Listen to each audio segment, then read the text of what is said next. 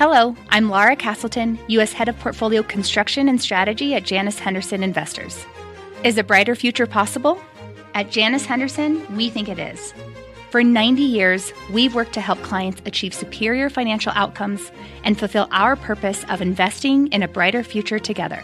We know that this means our thinking and our investments are helping to shape millions of brighter futures for the next 90 years and beyond. To learn more, go to janushenderson.com. Market insight and analysis. You're listening to the opening bell of CNBC's Squawk on the Street. Good Friday morning. Welcome to Squawk on the Street. I'm Carl Quintanilla with David Faber, Sarah Eisen at different locations. Kramer has the morning off. Big bounce here as the market digests this anecdotal report on Gilead's remdesivir, White House guidelines on reopening business, Boeing's return to work, and really looking past China's first GDP contraction in at least 40 years, and oil below 18 is something to watch, David. But clearly that report out of Stat News reflects just how much hope there is, whether it's remdesivir or something else, for an effective treatment going into the fall. It does, Carl. It may also reflect what is relatively thin trading, having spoken to a number of people this morning who sort of are wondering in terms of whether or not you can have big moves in the market with just $1 billion of futures being bought, which may seem like a lot, but really is not.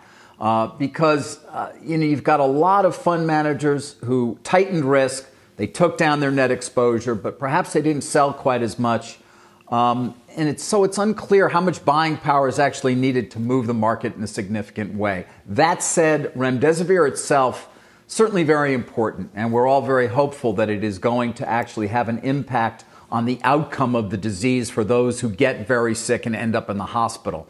But it is not going to be what we call a chain terminator. It is not something that is going to stop the transmission of the virus, because remember, it is an infused medicine in the hospital at this point. It's not clear whether it would work earlier in the disease, whether it would have the same impact that we hope we will eventually get from oral antivirals that could be taken by people who are at home, who get the first symptoms of COVID-19. That is much more important, because that would be a chain terminator. That would have an impact on the economic impact of the disease. This, Sarah, impacts the outcome, but it's not going to stop people from changing their behavior, because you don't want to end up in the hospital regardless. Right. No, this is administered through an IV, as you said, for really critical patients. And that's why we're watching all the clinical trials of some of the oral drugs as well. We need a pill, as you say, that you can take at home to keep you out of the hospital in the first place. But it is worth noting the encouraging results from Gilead and from that Stat News big scoop. So 113 out of 125 patients in critical care in Chicago had severe disease. They were all treated with remdesivir. 2 died.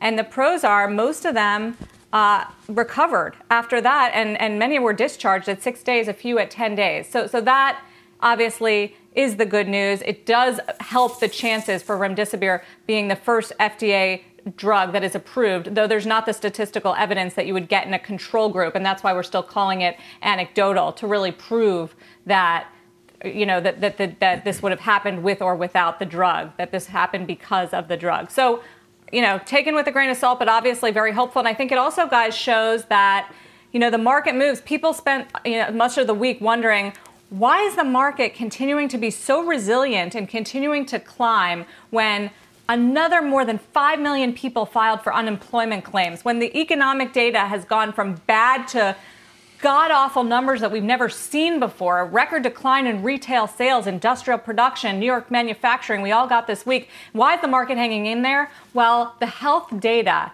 and these trial results and these news and the flattening of the infection curve and the fewer hospitalizations in hotspots like New York, that's what's moving the market.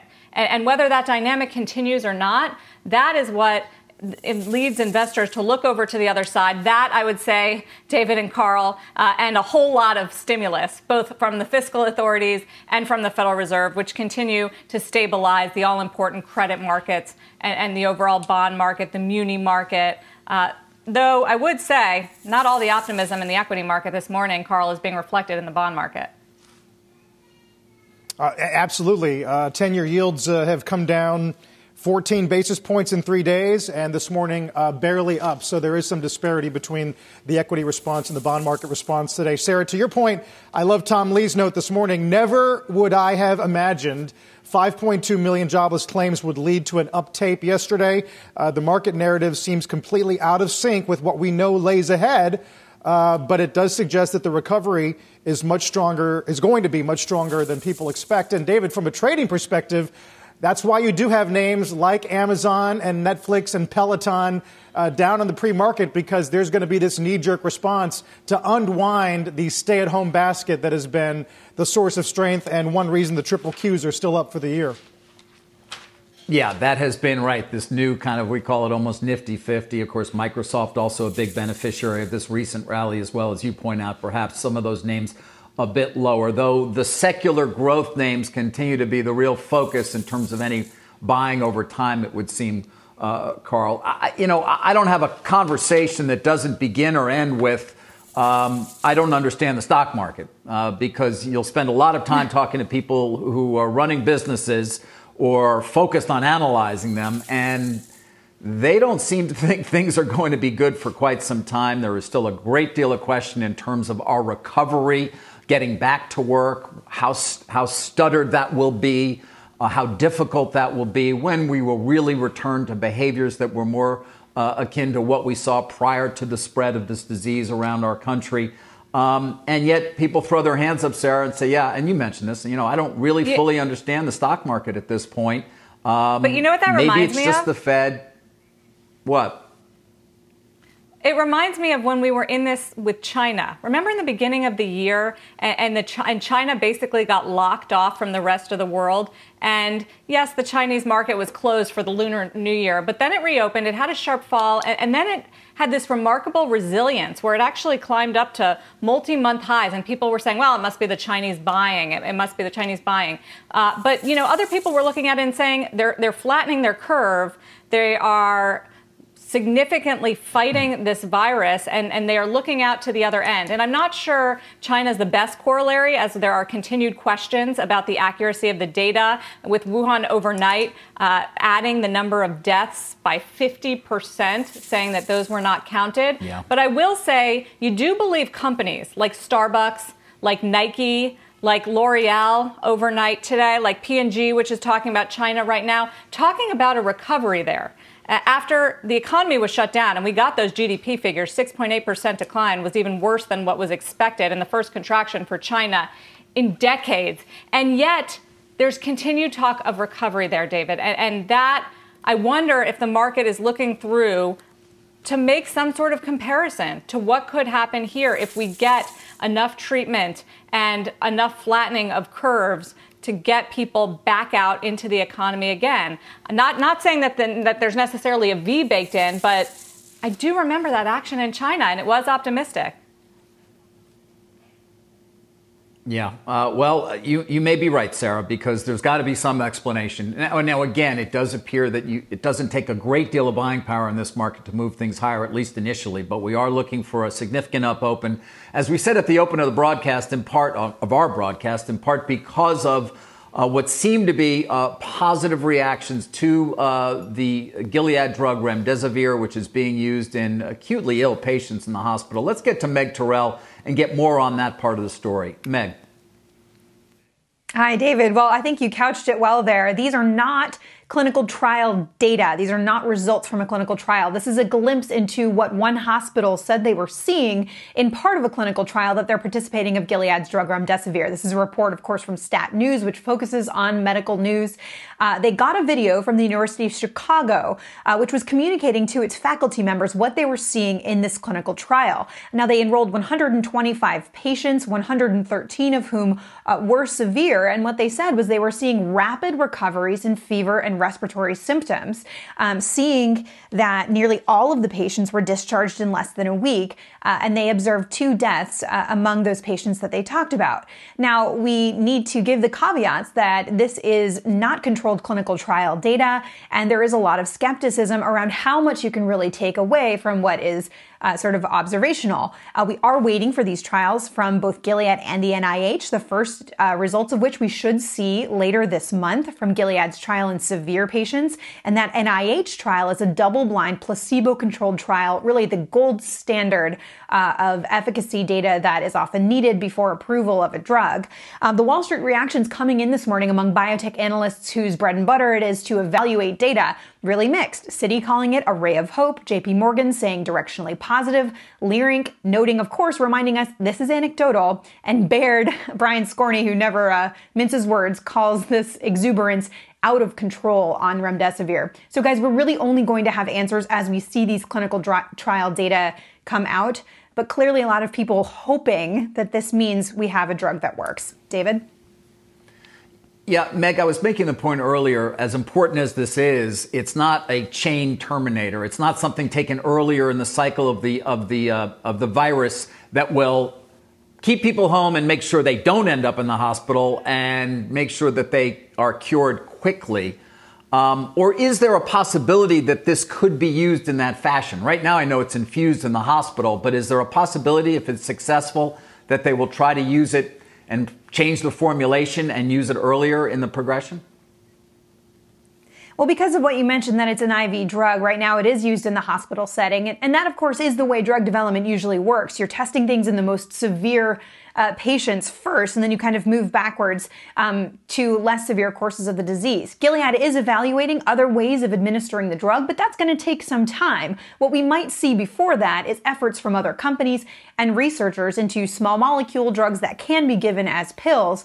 That is still months away at least, but we know companies like Pfizer are searching for antiviral drugs. We know a very prominent HIV researcher, David Ho at Columbia, is also looking into this. So we could see those come from other places. Meg, the other question in talking to medical sources about this drug is we don't know the side effects because we don't have any, official clinical trials or specific data. Do you hear anything anecdotally about the side effects being so severe that it might not be able to be used as widespread as hoped? Certainly there are concerns about the safety of this drug. They have tested it, in Ebola as well. So some of the side effects are known. People do look for effects on kidney toxicity and also liver toxicity. And that will need to be better understood in the course of clinical trials to understand how widely this could be administered. But drugs are not benign. So it is really important to remember that there could be dangers to using them widely as well. All right, Meg, we're going to watch it closely, something we're going to talk about all day. Our Meg Terrell on this Gilead news regarding remdesivir. We'll take a quick break here. A lot of news to get to. We'll get to Procter, of course, interesting dynamics regarding the consumer there in healthcare and home care as well. Goldman, of course, with their note on Apple as they go to sell and a target of 233. We're back in a minute. What's on the horizon for financial markets? At PGIM, it's a question that over 1,400 investment professionals relentlessly research in pursuit of your long-term goals. Specialized across asset classes, but united in collaboration, our teams provide global and local expertise. Our investments shape tomorrow, today. Pursue your tomorrow with PGIM, a leading global asset manager. Futures pointing sharply higher with the Dow up 650 in the early action. Boeing is helping out, announcing it will resume commercial airplane production in Washington state next week. The stock up this morning on the news, erasing a lot of its losses that we had so far this week. Phil LeBeau in Chicago with the latest. Phil.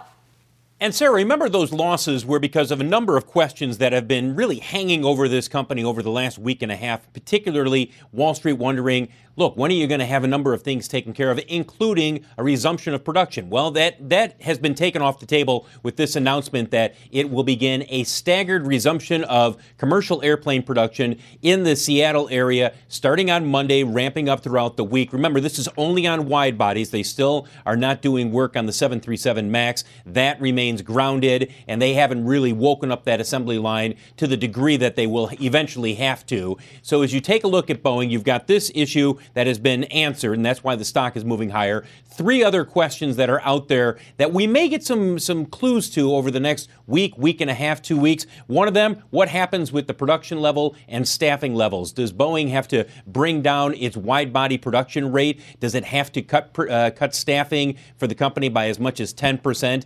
as many people believe they ultimately will? Also, what happens with the Treasury loans as well as accessing loans in the private market? A lot of that decision depends on what the terms are in terms of what Treasury says. If you're going to be borrowing money from us, here's what specifically is attached to that. And then finally, the 737 MAX certification. Boeing continues to maintain that it expects to have the plane ungrounded by mid-year. All of those are the issues that people are focused on right now. Remember, the backlog tops about 5,000 airplanes at this point. And so as you take a look at shares of Boeing, keep in mind that this is production return is just a small part of getting the company back, the commercial business back. Take a look at all the aerospace suppliers, guys. They're moving higher on this news, and for good reason. People are saying, when will Boeing and Airbus finally get production moving again? Phil, I'll ask you to reflect on a couple things in the auto business. 3 things, really. One is this Ford news, the Q1 profit guide for looking at a $2 billion loss. Tesla up 9 days in a row. And then Eurozone auto registrations down 52 in March. What do we make of this conflicting range of stories? Well, let's start first off with Ford, and it also somewhat ties into what we're seeing out of Europe, because Ford's sales obviously under pressure over there. Not a surprise on Ford. Remember, they did a pre-announcement, if you will, a week ago, I believe it was, and at the time they pretty much said, look, the first quarter is going to be a mess. So the $2 billion loss, I don't think that is coming as any surprise to anyone. Europe, that's what we expected in terms of registrations, going to be down anywhere between 50 and 60%. And in terms of Tesla, look, there's optimism that Tesla, because of its plant in China, Carl, will be able to come out of this coronavirus downturn, if you will, in terms of global auto demand and be in pretty decent shape in China. If you buy into that, you buy into the Tesla rally right now. Yeah, it's been remarkable to watch. A lot of stuff on your beat, Phil. We'll come back to you later on, our Phil LeBeau in Chicago. Take a quick break here as we get set for the opening bell in just about 10 minutes. Don't go away. At the UPS Store, we know things can get busy this upcoming holiday. You can count on us to be open and ready to help with any packing and shipping or anything else you might need. Is there anything you can't do? Actually, I don't have a good singing voice. The UPS... Nope. But our certified packing experts can pack and ship just about anything. At least that's good. The UPS Store. Be unstoppable. Most locations are independently owned. Product, services, pricing, and hours of operation may vary. See Center for details. Come in today to get your holiday goodies there on time. This podcast is supported by FedEx. Dear small and medium businesses, no one wants happy customers more than you do. So you need a business partner just like you. Like FedEx, who understands your passion for serving your customers because they have the same commitment towards you. That's why FedEx offers you picture proof of delivery, packageless and paperless returns, as well as weekend home delivery to 98% of the U.S. on Saturday and 50% on Sunday. See the FedEx service guide for delivery information. What's more, FedEx Ground is faster to more locations than UPS Ground. Trust FedEx for timely deliveries. See what FedEx can do for your business. Absolutely, positively FedEx. Futures are strong here, really reflecting 3 major stories. This report, anecdotal as it is, on remdesivir, Boeing's attempts to reopen at the beginning of the month, and the guidelines from the White House for states to reopen. We'll see how the opening bell looks in just a few moments. Don't go away. Welcome back to Squawk on the Street as we get you ready for an opening bell on the last trading session of this week, with the S&P poised to rise significantly. We may be down as little as 12% on the year when we see the open this morning. But Carl, it was interesting when you asked Phil about Tesla. I, of course, took a quick look at the market cap of that company, which is up 78% this year. And despite the fact that the S&P is only down 12%, we do have a lot of stocks that have been far more dislocated than that. Tesla's market cap, though, given that rise, about $138 billion. Always helps to put it in perspective. Forget the comparisons to Ford or GM. Tesla is very close in market cap now to Chevron. which I think does put it in some perspective in terms of the damage that's been done to some of these companies. Chevron, $149 billion. Tesla, about $138 billion. By the way, with WTI poised to begin, to be down over 7% this morning, Carl, we may want to keep a closer eye once again on some of those energy companies. Yeah, we're going to, Brian Sullivan's been making the point internally that we do have a May expiration coming up, so you might want to look at some of the out months more than you would ordinarily, but below 18 obviously gets everyone's attention. You know, I saw that earlier in the week, Sarah, we had another price target on Tesla, 846. So the street really hasn't turned on it, although we'll get to Goldman's call on Apple, which at 233 target is calling for a much deeper reduction in iPhone demand for the current quarter than the street does expect.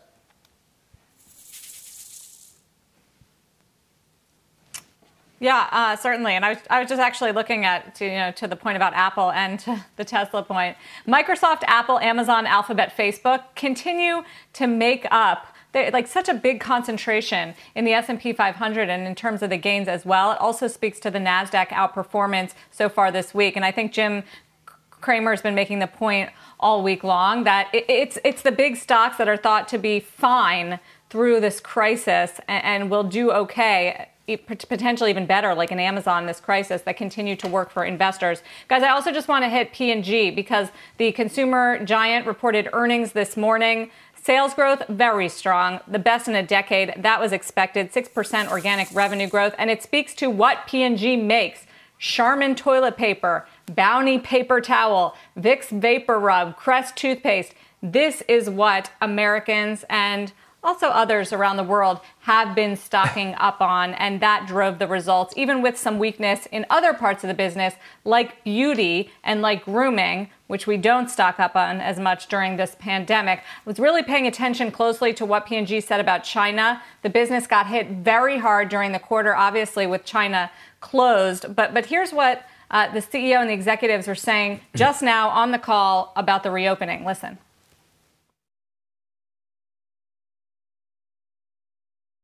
Through the incredible efforts of our organization, we did much better than we were expecting in Greater China, down only 8%, excluding travel retail. We saw a strong lift in our categories in e-commerce to make up a portion of sales lost in closed physical stores.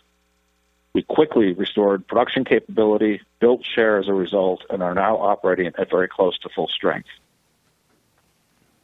Operating very close to full strength. It is a similar message we've heard from other multinationals operating in China. One potential disappointment, that the strong dollar continues to hurt this company, which gets most of its sales outside of the United States. It chips into those earnings, and we've seen the dollar reach very high levels. So that's been a little bit painful. And also, as far as the forecast, they kept overall guidance, but did decrease the organic revenue growth. And I think one question investors have, Carl and David, is how does P&G do during a recession? On one hand, it's a staple, and that should make it bode well. As we saw in the results today, people need their basics, and they're stocking up more than ever. But on the other hand, they have very premium products and premium brands. So if there is a lot of economic pain out there, job losses, income declines, can those brands remain resilient? Are people going to be willing to pay up a little more than, say, just a generic brand for their basics, their toothpaste, and their staples? So far, so good at P&G. We'll see if that continues to last. The reason the stock's not moving much, David, is because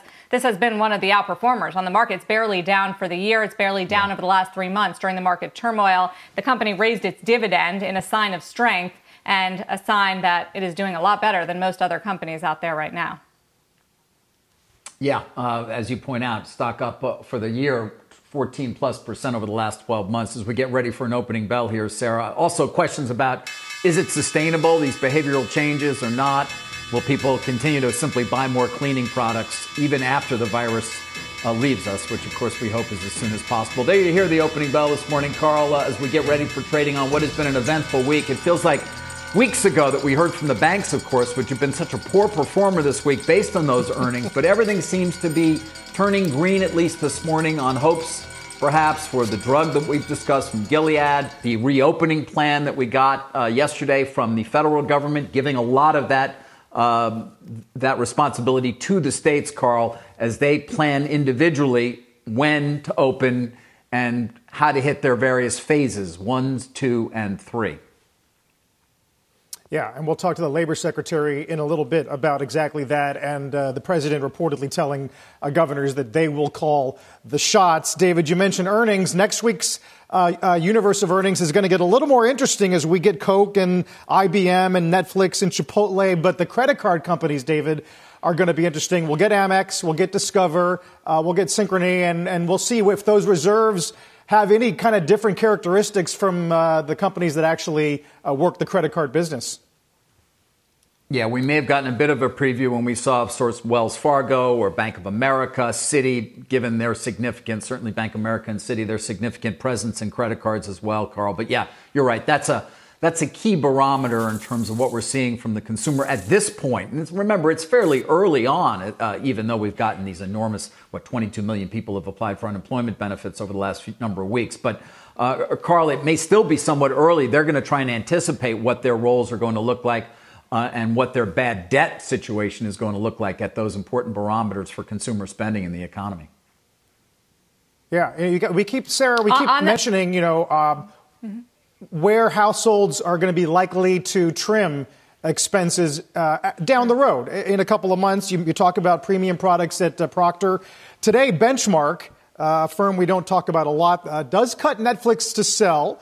They cite surveys suggesting that streaming services are among the first household budget items to be cut.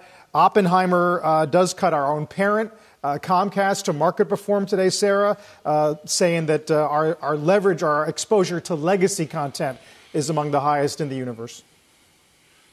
And speaking of looking out into the future on consumer spending, Jefferies upgraded TJX, which I thought was interesting because all the retailers are in a world of pain, especially ones like TJX, which don't have a huge online business. But Jefferies says best offense is defense. Upgrade to buy. They like the secular share gaining that TJ Maxx has had over the years versus, say, department stores, which are going to be hurting. And they say TJ Maxx should be and Marshall should be a winner as the department stores continue to hurt even after and flounder even after this pandemic, that they say that the COVID-19 should drive more rapid adoption of the off-price model internationally. So in other words, the price points on the merchandise, which is lower than, say, your usual department store or other brands, will actually help in a world where we emerge, from COVID-19. The path forward, as we're calling it here in CNBC. Guys, we continue to have a lot of companies, of course, trying to raise money, those that are in particularly vulnerable areas. I think they mentioned earlier AMC, which the theater company we've been watching closely on Squawk Box. I think Becky mentioned it. They filed to offer $500 million in first lien notes. That is having a positive impact on the equity price right now. Of course, the market cap of the company is far below the $500 million that they are looking to raise. Again, first lien would give whomever buys these notes, and we don't know what the coupon on them conceivably would be, the right, obviously, to be very high up in the chain in terms of bankruptcy, if in fact that were to happen. That's not a word that has been foreign to AMC. We've also got Nordstrom in retail, of course, as you might imagine, under significant pressure, but it is doing what is called significant liquidity measures, suspending its dividend, announcing the amendment of an $800 million revolving line of credit, and it did close on a debt offering of $600 million. 8.75% is the coupon there, saying this will add flexibility and liquidity for the company at this point. They did exit last year with $850 million in cash. They did draw down $800 million on the revolving line of credit, and of course they do have that $600 million coming in from that debt offering. Shake Shack says they'll hit the market from time to time, up to $75 million just in terms of stock, raising stock. Or I should say at market equity program is what they call it, but selling stock to raise money, but only $75 million there.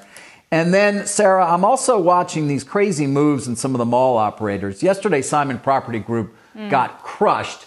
Today, it is up a great deal. Same as Macerich and some of these others, as people try to understand what these retailers and their perhaps failure to pay rent is going to mean for the mall operators, for so many of the securities that back up, some of the debt there. But the move in the stock prices has just been dramatic day to day. Well, there was a report yesterday that Neiman Marcus failed to make a rent payment. And I think that was a reminder that that's what's happening out there as traffic goes to zero and these stores close. And longer term questions, James Gorman, CEO of Morgan Stanley, yesterday talking about whether they need all of that expensive commercial real estate, whether it changes the business model with so many people at so many of these financial institutions and other institutions working from home and doing it effectively and relatively smoothly. And that's been a continued theme here in the function of financial markets as well. And then as for the debt opening, I just wanted to say a lot of it does have to do with the Fed. Yes, the coupon rates are very high for a company like Carnival. But the fact that they are able to raise money, I do think part of it is the fact that the Federal Reserve has intervened in a huge, unprecedented way into the corporate bond market for the first time and into below investment grade rating junk debt. It's something that will continue to be a discussion. I've seen a lot of Fed criticism starting to heat up out there. We talked to Philly Fed President Patrick Harker yesterday on Closing Bell, asked him, whether, there's going to be a moral hazard here, whether they were rewarding companies that have taken on too much debt and risky behavior by buying their debt. And they continue to say, it's not their fault that, we're in this pandemic. That's sort of been the line that we get from both fiscal and monetary authorities, that nobody could have anticipated this. No one could have run their business for this. And a lot of these companies that they bought their debt only recently got downgraded to junk status because of what has happened with COVID-19. Here's what else President Harker of the Philly Fed said about the economy. Everybody likes letters, and I tried to use Greek letters, but I gave up. I think it really is more of a, we're going to hit a period where it's going to be pretty bad, and it's pretty bad right now, and your hearts go out to the people all across the country. And we will climb out of it. It's not going to be a sudden bounce back. I mean, it just doesn't make sense to me that there are going to be certain industries like travel and tourism and hospitality and so forth that will take some time to recover. Fed president, who's a voting member, by the way, Carl, on the shape of the recovery, which everyone's trying to figure out. Is it a V? Is it a W? Is it a U? Is it none of the above? And how he characterized it was really, one thing that was encouraging, I thought he said, Carl, was that a lot of the job losses we see, those millions of initial jobless claims, he says in his gut will come back quickly, like construction, for instance, when the economy opens up, which is why the opening up that President Trump laid out is so important and so positive for the market. But travel, leisure, hospitality could take a lot longer. Let's hope so, because the cumulative claims in the last 4 weeks, guys, matches the workforce of 23 entire states, according to the Times this morning, citing some BLS data, which is just a stunning statistic. The White House, of course, as Sarah said, did unveil guidelines for a phased reopening of the economy yesterday. And joining us this morning from Washington, D.C., is the U.S. Labor Secretary, Eugene Scalia. Mr. Secretary, thanks for the time. Good to see you. Good to be with you. We've been talking about the prospect of opening for several weeks, obviously. And part of the thinking has been areas where there's dense gathering, movie theaters, churches, sports venues, would come last. They're now in phase one. Can you talk about what kind of thinking went behind that? Well, this, as the president laid out yesterday, and as Dr. Fauci and Dr. Birx did as well, is the product of very careful consideration by the medical advisors to the president.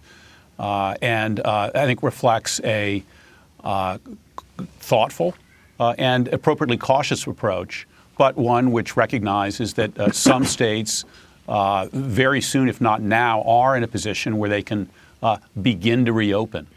With respect to the kind of public places that you're mentioning, it's not going to be wide open right away. That's phase three. But I think in consultation with the experts here, we're finding that we, in a number of states, and they'll make those decisions themselves, but it looks like a number of states will begin this reopening soon. We need to continue to be disciplined about the guidance for public health that's laid out in this document. We have to be disciplined. But this is a sign we're turning the corner and there's light at the end of the tunnel. How much did testing play in the creation of these guidelines? People are pointing to, say, Virginia this morning. State has 8.5 million people. Tests so far, 50,000. To what degree will testing be a true barometer of the degree to which they can reopen?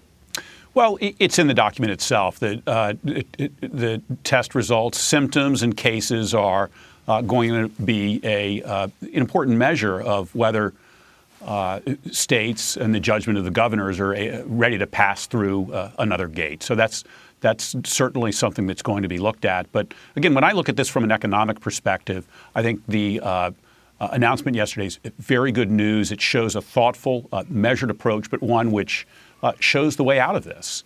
And we've heard, I think, already from some governors who feel that they're prepared to go there.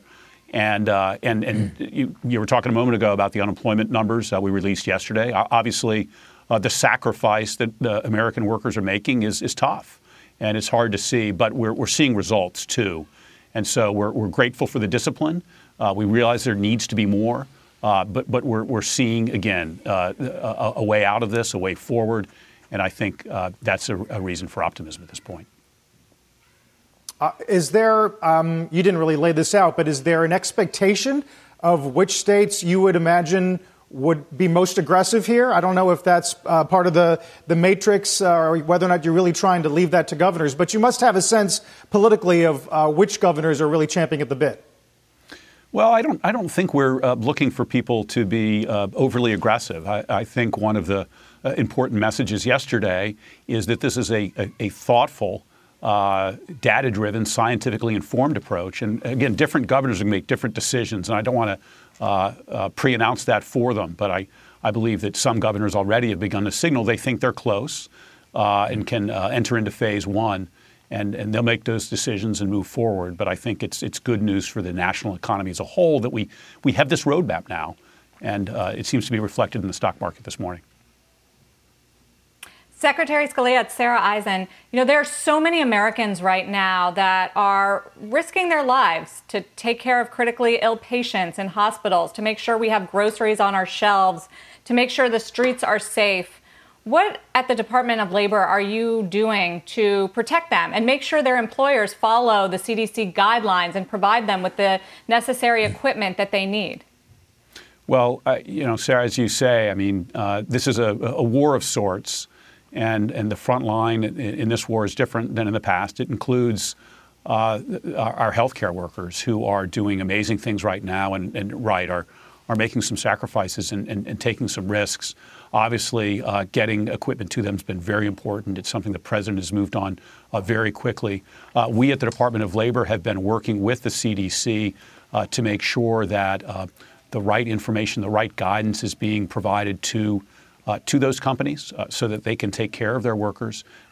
We at the department are also receiving and looking into complaints when we have them. And something that I've certainly emphasized and will continue to emphasize is that workers who have concerns have a right to raise them with their company.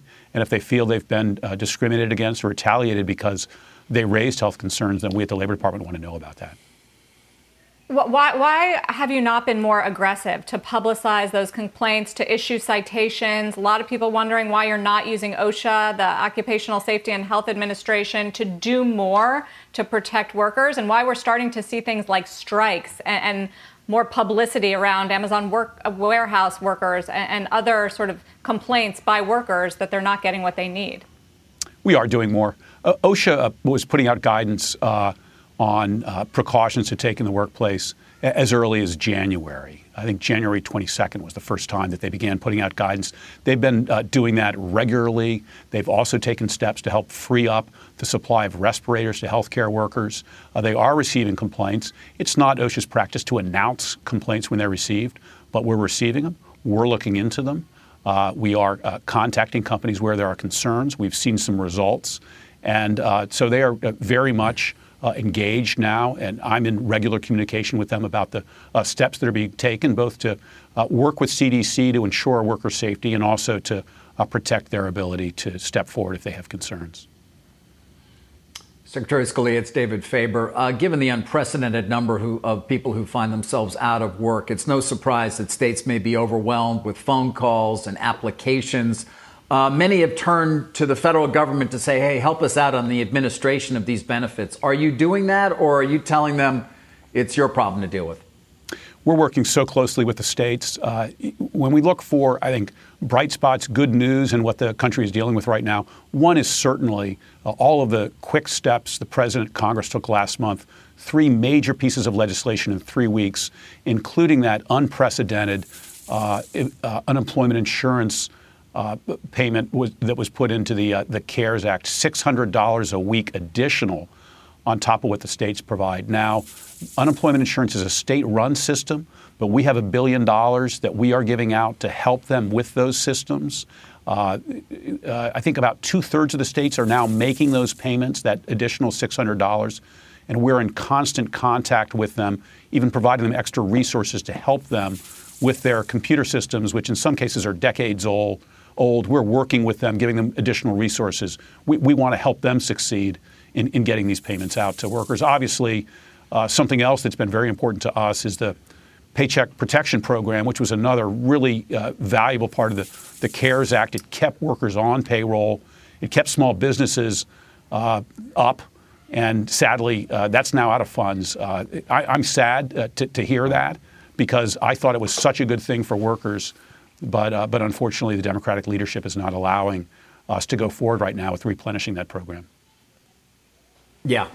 Speaking of the Democratic leadership, I know as well you did get a letter from a number of senators yesterday saying that the Labor Department's guidance for dispersing the jobless benefits, quotes, appears narrow or ambiguous, which could make states think they need to exclude workers who Congress clearly intended to receive unemployment compensation through the Pandemic Unemployment Assistance Program. Are you working to clarify any of this guidance, perhaps, that may be ambiguous, at least according to a number of senators? We put out all the essential guidance the states needed to implement these unemployment programs within about 8 days, 9 days of the CARES Act being passed. So we moved very quickly and actually expanded what Congress did. You know, the CARES Act, as was passed by Congress, didn't, by its terms, extend unemployment benefits to an Uber driver who was not able to serve customers because of a shutdown by the city or the state, or just because the customers weren't there. But I had authority in the statute, which I used, to make it clear that benefits could be available there too. That's one of a number of points that we'll clarify to those senators. I've been in touch with them, and I think we have actually a very good story to tell about how closely and quickly we've been working with the states to help them deal with this new program, an important program, and also a really high volume of claims that they're experiencing right now. Finally, Mr. Secretary, you mentioned Uber. We've had some investors come on our air recently and complain about gig economy companies like Uber who, because they kept employees as independent contractors, never paid into the unemployment pool. And as a result, we are now all paying for those drivers who are trying to collect claims. Are both political parties going to take a hard look at that in the years to come? Well, as I said, the gig economy workers, independent contractors, are covered by the unemployment benefit program that was established by the president and Congress in the CARES Act. They are also entitled to that $600 a week unemployment compensation payment, which is a generous one, much larger than most states pay, but which the president thought was important to make Americans whole who are making such a sacrifice as we try to beat back the virus. Mr. Secretary, thank you. Eugene Scalia talking about the labor market, obviously a key concern for the markets right now. Thank you. Let's get to Rick Santelli this morning. Hey, Rick. Hi, Carl. Boy, lots of strange activity, as everybody knows, going on in the Treasury market, the sovereign debt market of the United States of America. Look at a 2-day of 10s. Boy, did we jump overnight. Now, we could debate what it is. Many think, obviously, it's related to potential drugs that are going to combat the coronavirus. Others think it's the whole notion of the phase-in, maybe changing the dynamic. I think it's probably a little of both. But what you should look at on that chart, yes, it gapped higher, but then it sinks back down again. As a matter of fact, look at it 1 week of 10-year, how it pops, and then, of course, it seems to sink back down again. And as we sit at 60 basis points right now, we're We're down 3 on the day. We're down a dozen on the week. Now, let's pair up 10-year with the S&P 500. And I think we get some clues here. Follow this all the way down, but look at the major divergence. You know what many see in that divergence? That if you're an investor from a global standpoint or even domestic, you're buying the equities and you're buying them because of the momentum, whatever reason, the drug, the phase-in, but you're also buying 10-year. You're buying both. Why? Maybe it's a hedge that if the equities go sour, you have that fixed income, but many still believe that 10 years considered a safe haven. And whether it's domestic or global, that demand's going to increase. And when you think about the global dimensions of other central banks and other economies and the percentages of other equity markets in some of the biggest developed economies, think Germany, the DAX, the CAC, it's just, America's the place to be. So it isn't necessarily all a negative signal that the 10 years don't see anything good with regard to the reason stocks are moving. And finally, let's look at 1 week of the dollar index. The dollar index right now is up about 1/3 of a cent on the week. You see that 1 week chart, it keeps coming back.